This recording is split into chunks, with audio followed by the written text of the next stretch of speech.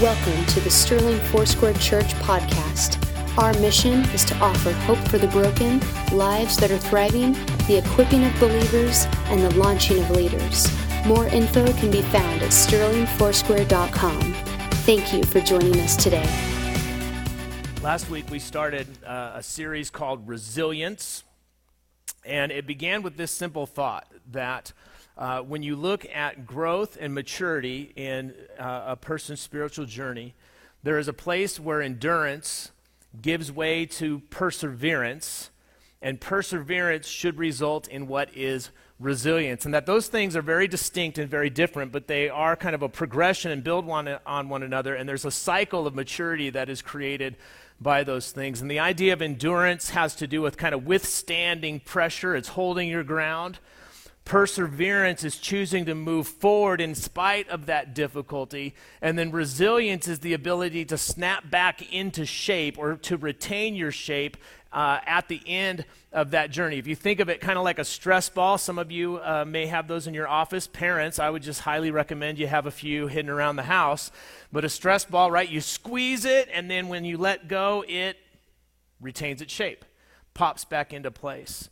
And so there's a way for us to grow where we not only endure and withstand and move forward through kind of difficulties in life, but where we actually snap back into shape. We retain our whole self at the end of that. And this morning we're going to move from that idea of just kind of growing in maturity and having that expressed in a generality to start to look through the next several weeks at how to apply that to our spiritual growth and then to specific areas of our life. And so this morning we're going to be talking about how to have resilient faith, to develop a resilience in our faith so that when we go through times where we have to endure, where we have to persevere, that when we come out on the other side of that, that our faith is still whole and intact, it snaps back into shape, and we retain that resiliency in that place.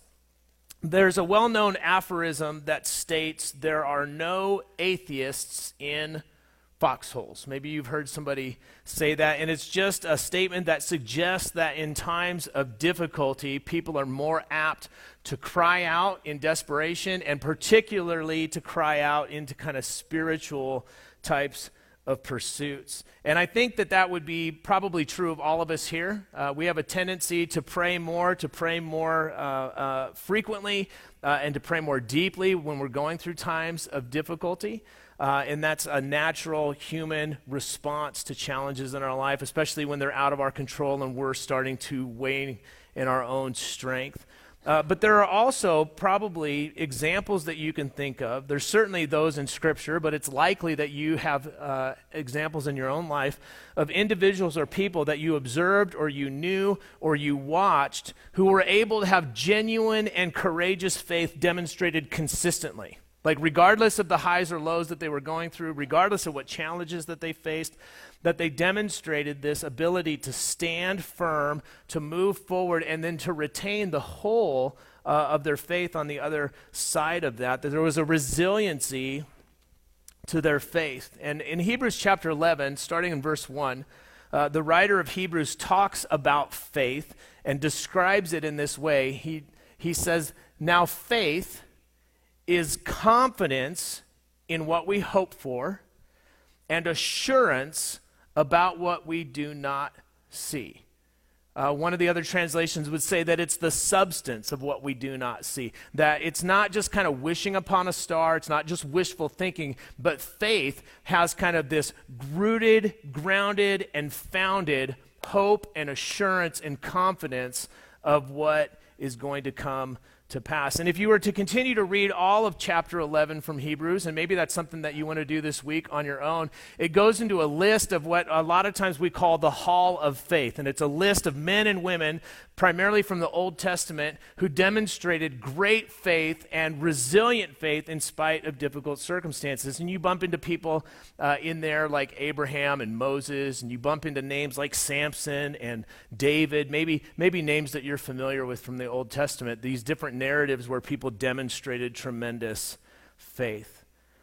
But what the writer of Hebrews begins to kind of build out is our expectation that faith is more than just like wishful thinking, and it's not just like believe until you receive type of a thing that you can just kind of wish things into motion. But what you see demonstrated is that real faith is something that contributes to the way that we know and understand, and it moves us to action. And all of the narratives that are referenced in Hebrews chapter 11, people were moved to be certain of what they knew, and they were moved to act in response to that. That faith is something that produces an understanding and an activity that moves us forward. And so when it comes to this idea of resilient faith is more than just, okay, I believe this, but where I am so convinced and I know with certainty that I'm going to act on it, even though the evidence of what is going on around me may suggest something contrary to what I know in faith to be true, and I won't be moved as a result of that. As we begin this morning, I want to introduce a few questions for you to kind of start with. And maybe one of these will jump out. If there's one that kind of primarily grabs your heart, I would hold on to that and allow the Lord to speak to that area. Otherwise, all of these are going to be something that would be helpful at some point. But I want you to just close your eyes for a moment and entertain these questions. Maybe think about this. What happens to your faith when things get difficult? Like what happens to you, to your faith when things get difficult? What happens to your faith when you're unsure of what to do, right? When you're not sure what's going on or how things are going to work, or you're not sure what direction to go, what begins to happen to your faith? What happens to your faith when your prayers seem to go unanswered?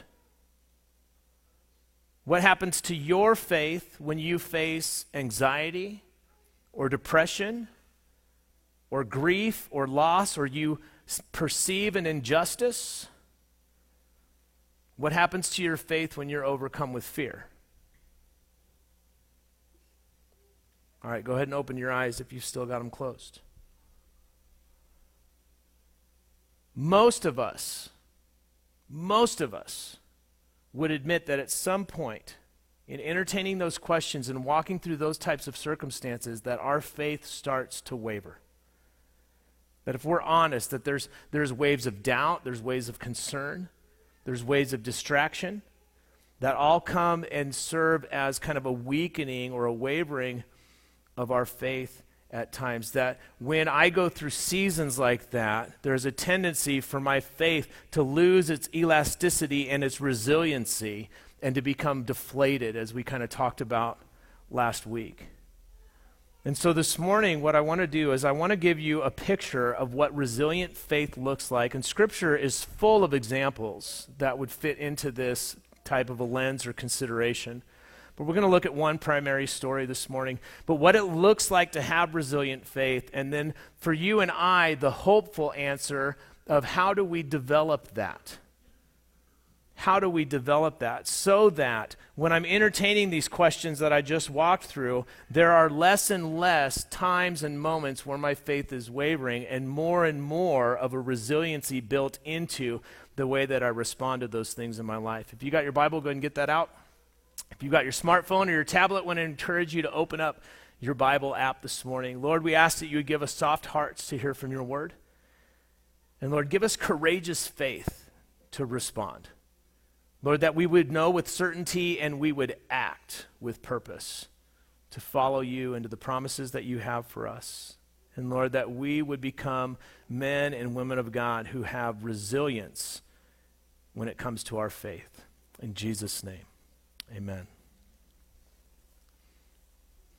So this morning we're gonna look at what it looks like to have resilient faith. With your Bible out, I want to encourage you to go to Daniel chapter 3. That's going to be in the Old Testament. And really, we're going to be looking through Daniel chapter 1, 2, and 3. If you're somebody who likes to go into further study, or if you like a more complete picture of some of the things that we're going to be talking about this morning, I would encourage you in your own time this week, maybe read chapters 1, 2, and 3 from the book of Daniel. But before we begin in Daniel chapter 3, I'm going to give you a little bit of a background of the book and on the context of what's happening. Daniel chapter 3 is, the book of Daniel opens up on the people of God having been carried away into exile. It actually opens up with this idea that this king of Babylon named Nebuchadnezzar has come in, and he has basically ransacked Jerusalem. The Judah as a nation has fallen, and the people of God have been carried away into what's referred to as exile. They're deported back to Babylon and become basically a part of that culture and context. They're being taken back in order to be really taught and trained and then integrated into the culture. And the king of Babylon at the time, his name was Nebuchadnezzar, and he was not a chill dude. Like, he was somebody who was pretty harsh, and he was very violent. In fact, if you read the end of 2 Kings, the last king of Judah, his name was Zedekiah, when Jerusalem fell and when he was taken into captivity, Nebuchadnezzar had all of his sons killed in front of him, and then after that happened, he took out Zedekiah's eyes and then deported him back to Babylon. So there was no chill in Nebuchadnezzar. He was a very violent type of a leader, and it was a violent empire that he led. If you're somebody who likes world history and you kind of want to watch the rise and falls of empires, the Babylonian Empire at this time was the empire that controlled the world. It had followed the Assyrian Empire, and then the Persians are coming on the heels of that. And so that kind of gives you your world history overview. But Nebuchadnezzar is in charge. Nebuchadnezzar's running the world, and Nebuchadnezzar has no chill. And in Daniel chapter 3, Nebuchadnezzar decides that he is going to make a monument to himself, a monument to his own greatness. He's going to celebrate that, and he's going to cause everybody that he has influence over to also join in that celebration. And when the Babylonians would come in and they would overtake a culture, or they would overtake a community, or they would overtake a nation, what they would do is they would deport back to the capital the best and the brightest, the people of influence and the people of affluence, the people who had potential, and they would bring them and they would basically re-educate them into Babylonian culture and politics, and then they would utilize them in the leadership of the empire. And so there was a whole group of people who had been deported from Jerusalem, had been deported from Judea, who were being re-educated and then integrated into that context. And in the book of Daniel, Daniel is one of them, and that's the namesake of the book. And then he's got three friends that if you went to Sunday school, you would know them as Shadrach, Meshach, and Abednego. So there's these three guys that kind of are the three amigos over here, Daniel's over here, all together. They're like the cool quattro or something like that, and they're the center characters really within this book. And in chapter 3, Nebuchadnezzar sets up this golden statue. He makes a statue of himself. It's 90 feet high. It's 9 feet wide. It's made out of gold. Sets it up on a plain. He gathers everybody together. He gets the Babylonian band together. Like in Scripture, it talks about all the different artists and all the different musicians that are going to come. They're going to play the music, and then he makes this declaration of what he expects to take place as he dedicates this. He says, when you hear the music, fall down and worship, or you will immediately be thrown into a blazing furnace. All right, so again, we talked about how this guy didn't have any chill at all. There was no grace. There was no kind of middle ground. There was no conversation here. Whoever does not fall down and worship will immediately be thrown into a blazing furnace. And so that's how chapter 3 begins, with Nebuchadnezzar setting up a monument to himself, throwing a whole empire-wide party, and everybody gets to participate, everybody gets to be a part of this, or everybody gets to be part of the barbecue afterwards in the way that this works.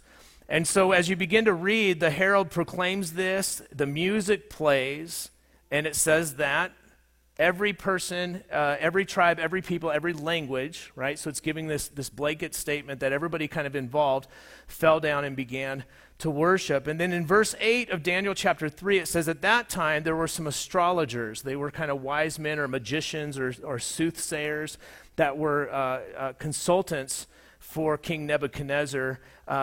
They came and snitched on Daniel and his friends.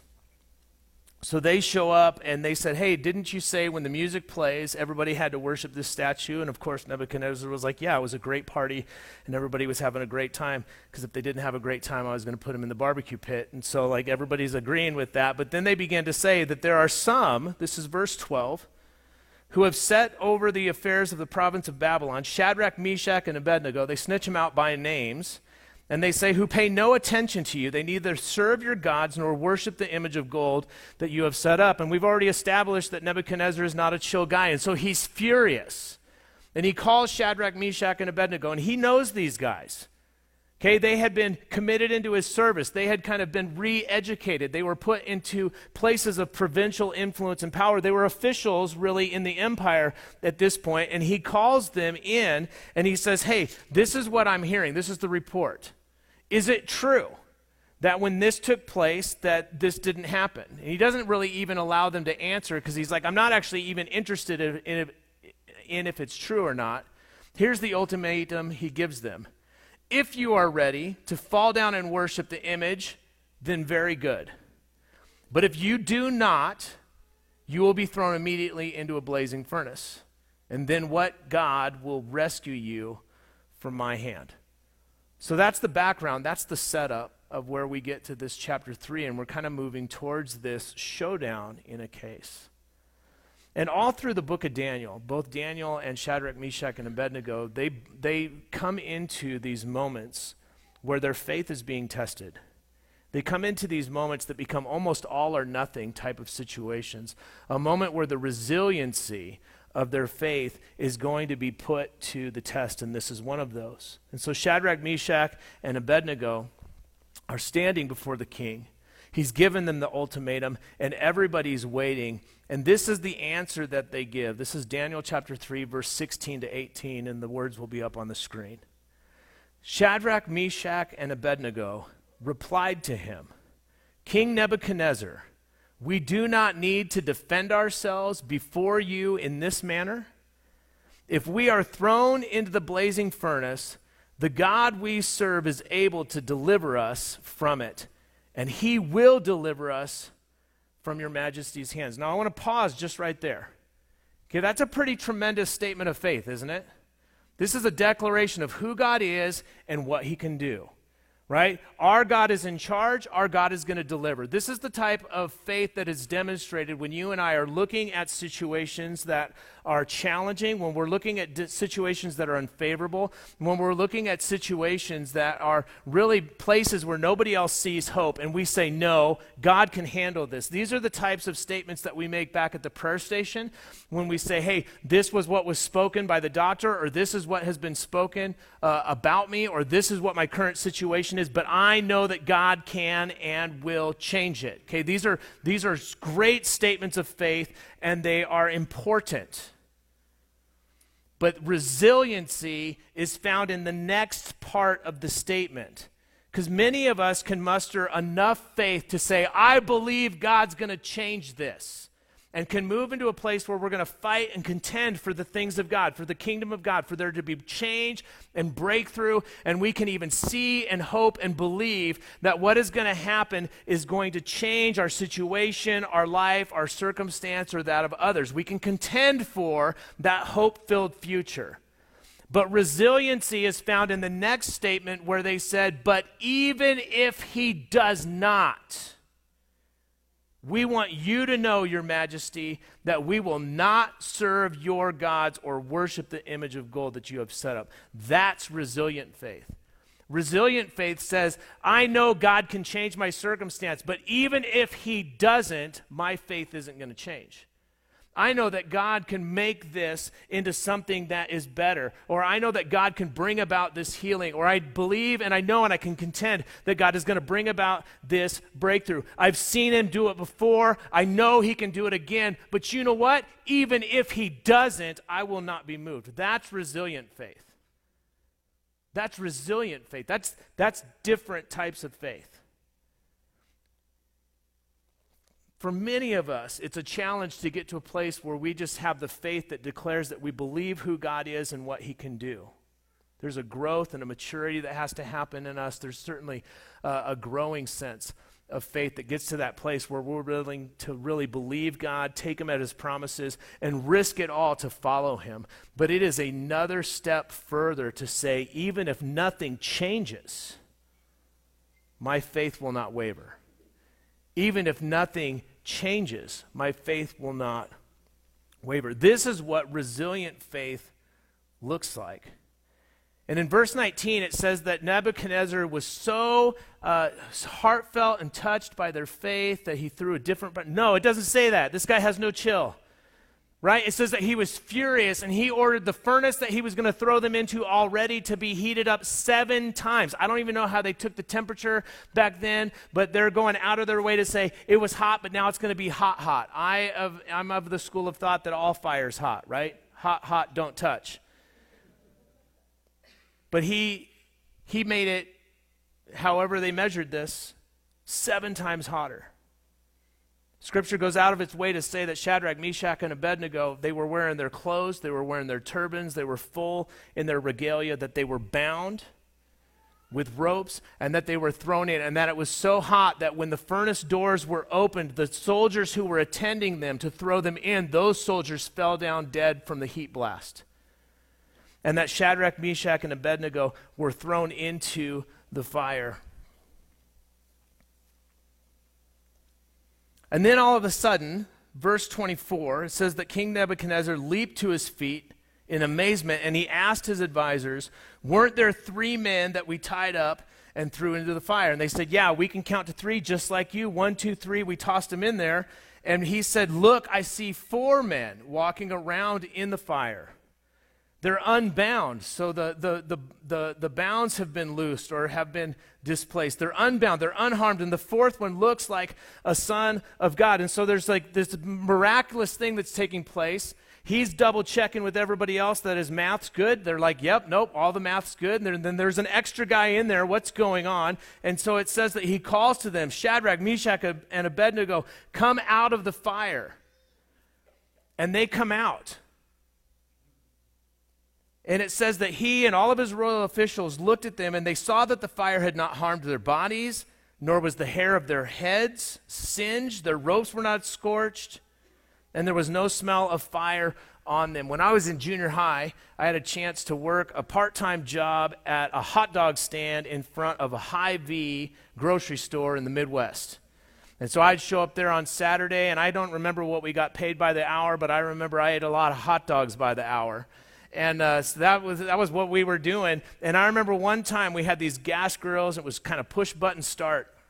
And I went over there and I checked the grill and I opened the lid, and there was no flame, right? So we hadn't been cooking hot dogs for a while. And I didn't know anything about the mistake I was about to make, but I just shut the lid again. And then sitting there, bent forward, and I pushed the ignition button. Some of you are like, oh, I know what happened there. The whole thing had been filling up with the propane. I hit that button, and that barbecue opened its mouth like this, and it like breathed fire in my face. Blew, and I remember screaming out loud, and in my head, I'm thinking of like Freddy from Nightmare on Elm Street.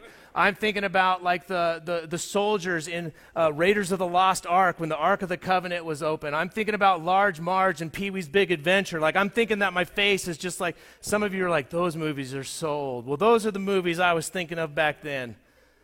And I remember just like, I felt like my face, I had to be disfigured, like horribly disfigured, I'm sure of it.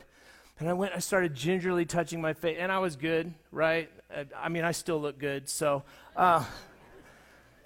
But I do remember touching my eyebrows with my eyes open and watching the ash fall from my face. And I remember going like this to my eyelids and just watching my eyelashes just tumble out of my face. And that was just like, that's just the barbecue belching fire at me, and I singed all of my stuff. Shadrach, Meshach, and Abednego, no singe, nothing.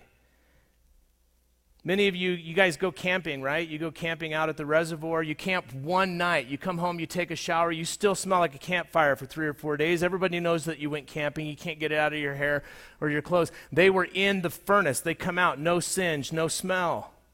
An absolute miracle. What's really interesting is like Nebuchadnezzar does a full-on 180 in the other direction. Again, he has no chill. At first, he was like, hey, you're going to worship this statue or I'm going to burn you alive. Now, at the end, he says this.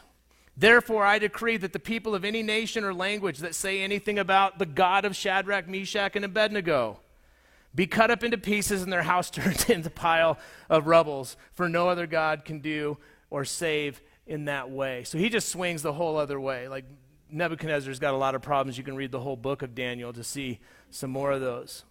It goes through a process of refinement and humility by the Lord. But there was just this remarkable deliverance.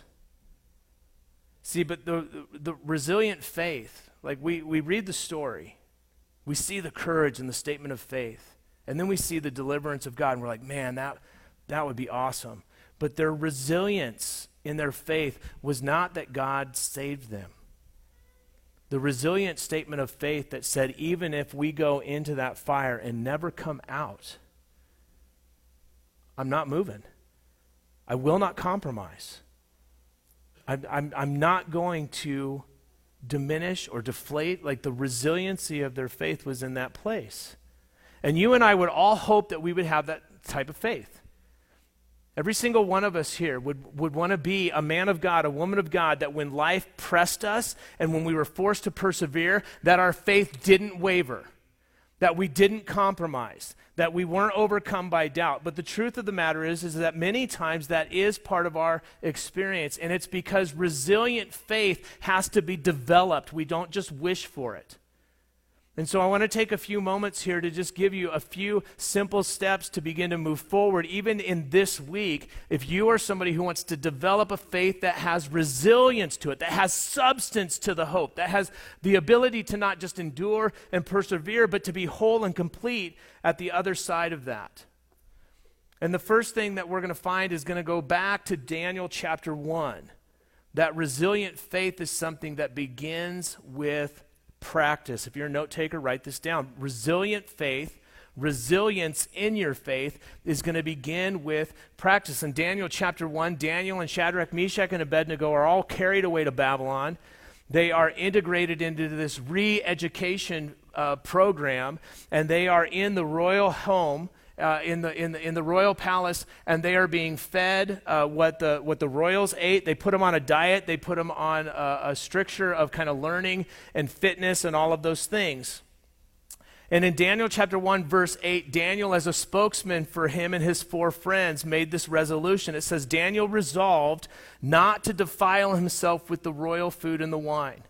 If you read Daniel chapter 1 on its own, they are given the same diet as the king and all of the royal officials in attendance. So they have all of the food that everybody else was eating, but they purposed not to defile themselves. They understood that the way to worship the Lord, part of that was a dietary law that they wanted to follow, and they wanted to do that with precision, and they wanted to do that in a way that honored the Lord. And a lot of the meat that was going to be given to them was going to be meat that had been sacrificed to other idols, and there was going to be meat that would have been part of the restrictions for their diet. And so Daniel purposed in his heart, I'm not going to compromise in this little thing.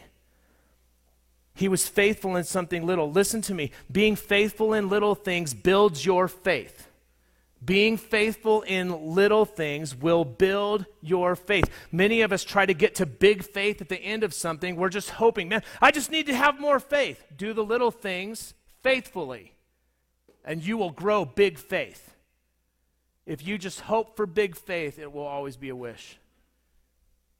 It has to be cultivated. It has to be developed. Faith is put into action. Love is put into action. So many of those things that are Christian virtues are things that we're supposed to put into action, and they build upon one another. They grow. We don't get to start at the finish line. We get to run the race well.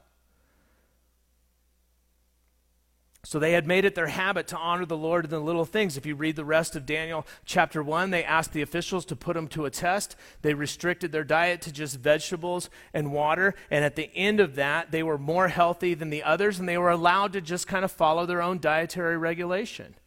Doesn't mean that you have to become a vegetarian to have resilient faith. That's going to be a hard sell in Northeast Colorado. But the primary thing to understand is that they were faithful in little things, physical and spiritual disciplines that were small, that built into big things later. When you move to Daniel chapter 2, and it seems like you just keep bumping in chapters 1, 2, 3, and 4, you just keep hitting these challenges to their faith. In Daniel chapter 2, Nebuchadnezzar, again, no chill. He has a nightmare, right? He has a dream, and it's so concerning to him. He doesn't know what to do with it. He grabs all of his mystics, all of his soothsayers, all of his magicians, all of his people who are supposed to know what's going on, and he says, hey, you guys, I had a really bad dream, and I want you to tell me about it. I want you to tell me what it means, right? So he's trying to get some peace and some resolution to this. And here's their answer. They say, okay, you tell us what the dream is, and we'll tell you what it means. But he's so concerned about this, and he doesn't trust that they're going to give him the right information. He says, no, I'm not even going to tell you what I dreamt. Here's the deal. You're going to tell me what my dream was, then you're going to tell me what my dream means. Right? That's an impossibility, isn't it? I show up at your house and say, hey, what did I dream last night? I don't know. Well, tell me what it means. Like, I don't even know what you're talking about. And so his magicians, his soothsayers, his mystics, they all say, hey, what you're asking for cannot be done. And he said, fine, you're all going to die. Right? Again, no chill, Nebuchadnezzar. You're all going to die. And since Daniel and his friends were considered among that group of wise people, the officials come to arrest Daniel. And he says, hey, what's going on? And the guy's like, hey, sorry, no chill, Nebuchadnezzar says you're dead today. So let's go. Let's get this over with. And Daniel says, well, what's the problem? And so he tells him what the problem is, and he says, let me speak to him. And you can read in Daniel chapter 2 that Daniel goes and speaks to Nebuchadnezzar, and he says, what you're asking no man can do, but God can. Let me go and pray on it. And in Daniel chapter 2, verse 17 to 19, we see that Daniel does something specific. He doesn't do this alone. Let's look at these verses together. It says, then Daniel returned to his house, and he explained the matter to his friends, Hananiah, Mishael, and Azariah. If you read 1, 2, and 3, you'll find out that Hananiah, Azariah, Mishael, that's Shadrach, Meshach, and Abednego. They had their Babylonian names given to them, but these were their Jewish names. And he urged them to plead for mercy from the God of heaven concerning this mystery, so that he and his friends might not be executed with the rest of the wise men of Babylon. And during the night, the mystery was revealed to Daniel in a vision. Then Daniel praised God of heaven. And you read the rest of chapter 2. He goes in and he tells the king, this is what your dream was. This is what it means. And everybody is given a stay of execution. Not only saves his own life, but the life of all of the others. But what's important is that at this moment of faith, in this crisis of faith, Daniel and his friends do two things. One is they had developed an ear to listen to God. And two, they did that together. Resilient faith has developed an ear for the voice of God. But part of you and I discerning what God has said. Okay, his word is helpful in that because God is going to speak and it's going to sound a lot like the way that he has already spoken in the past. There's going to be a sense of learning to quiet your heart and to discipline yourself in prayer so that you spend time listening, not just complaining about what needs to change in your life.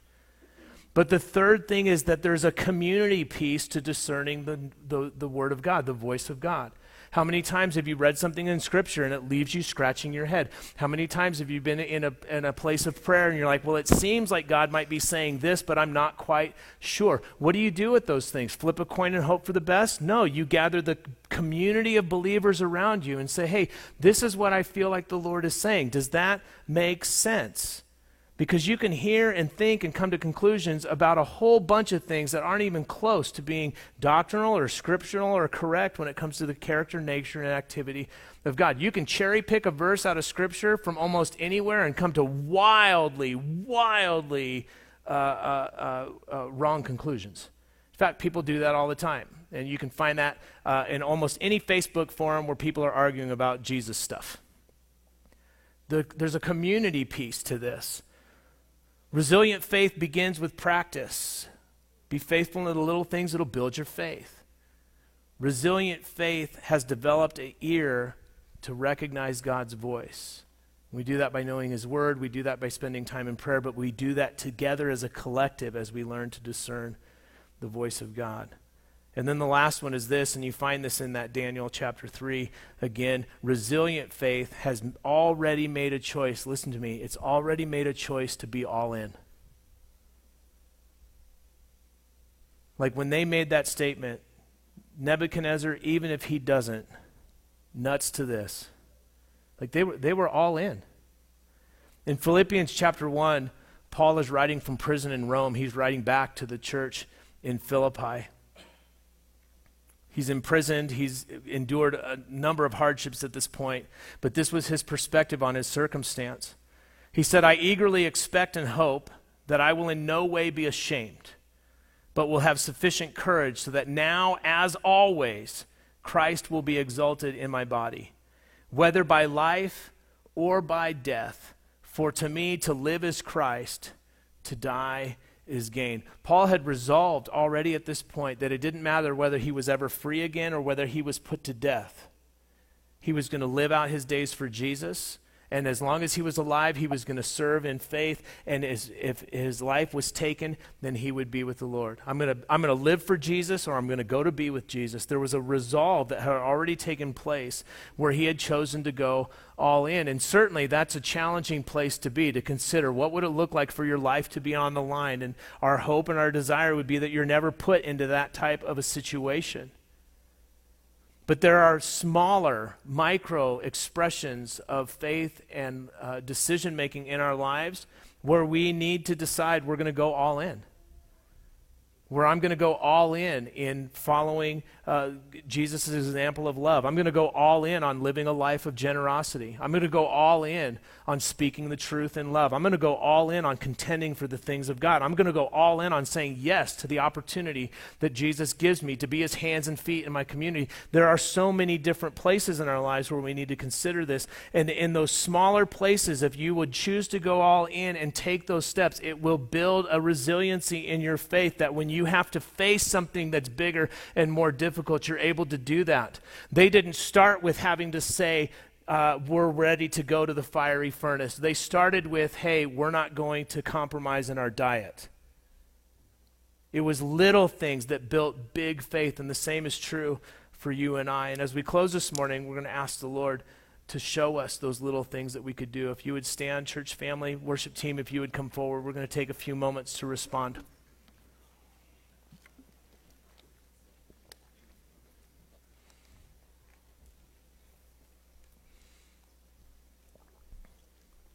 As the worship team makes their way forward, I'm going to ask you to just close your eyes for a second, because there's one other thing that resilient faith recognizes.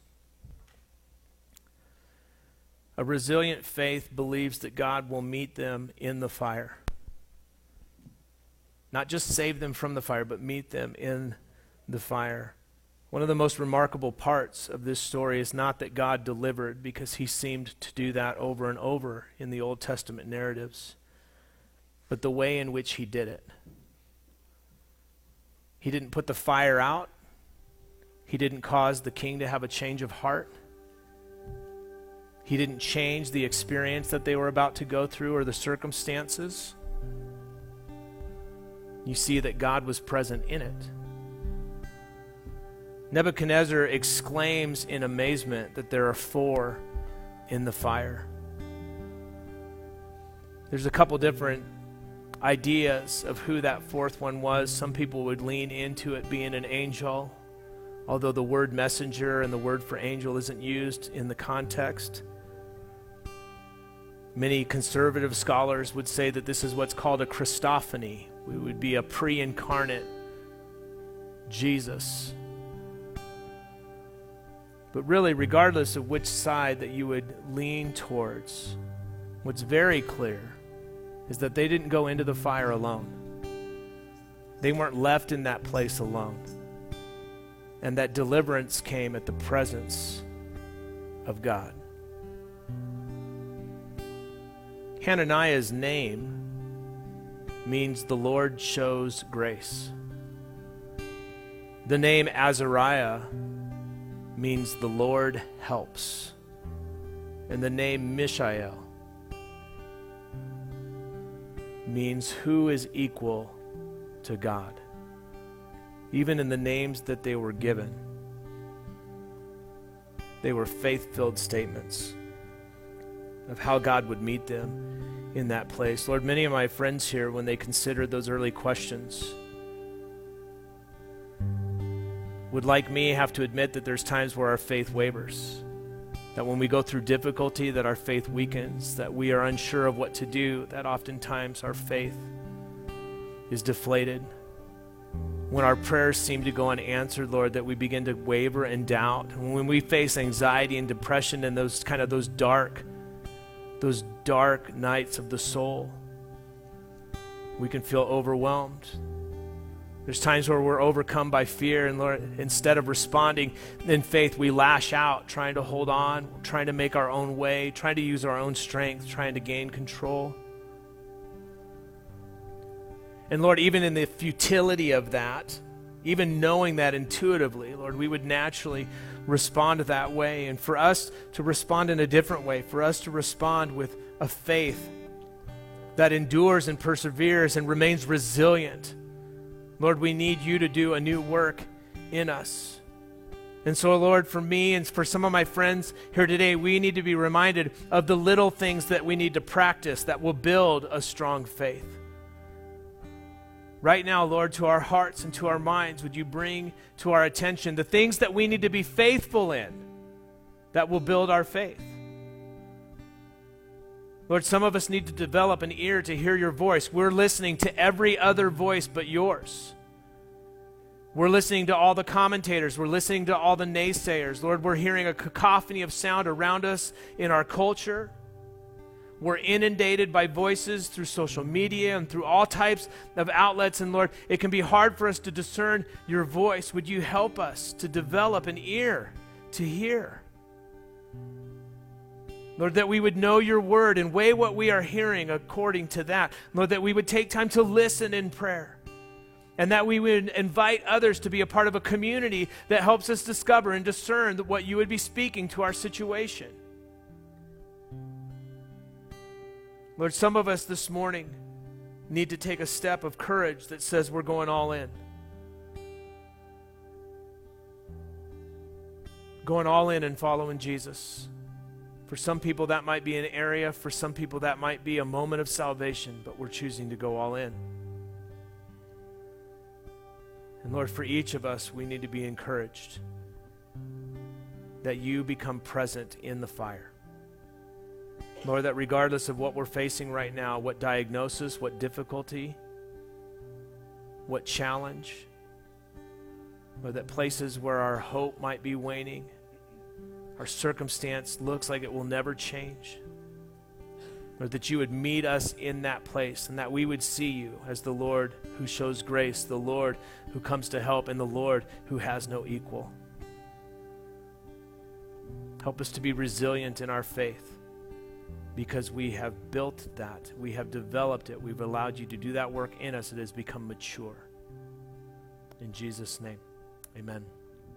Amen. A few action steps for you this week just to kind of begin to practice and build your faith. Number one is begin to build your faith through being faithful in little things. So identify what those things could be and begin to do those dutifully. Number two, take time this week to practice listening prayer. Quiet your heart in that place and turn your ear to the Lord. And then number three, invite Jesus into your difficulties and trust that he will be present with you as you walk through those.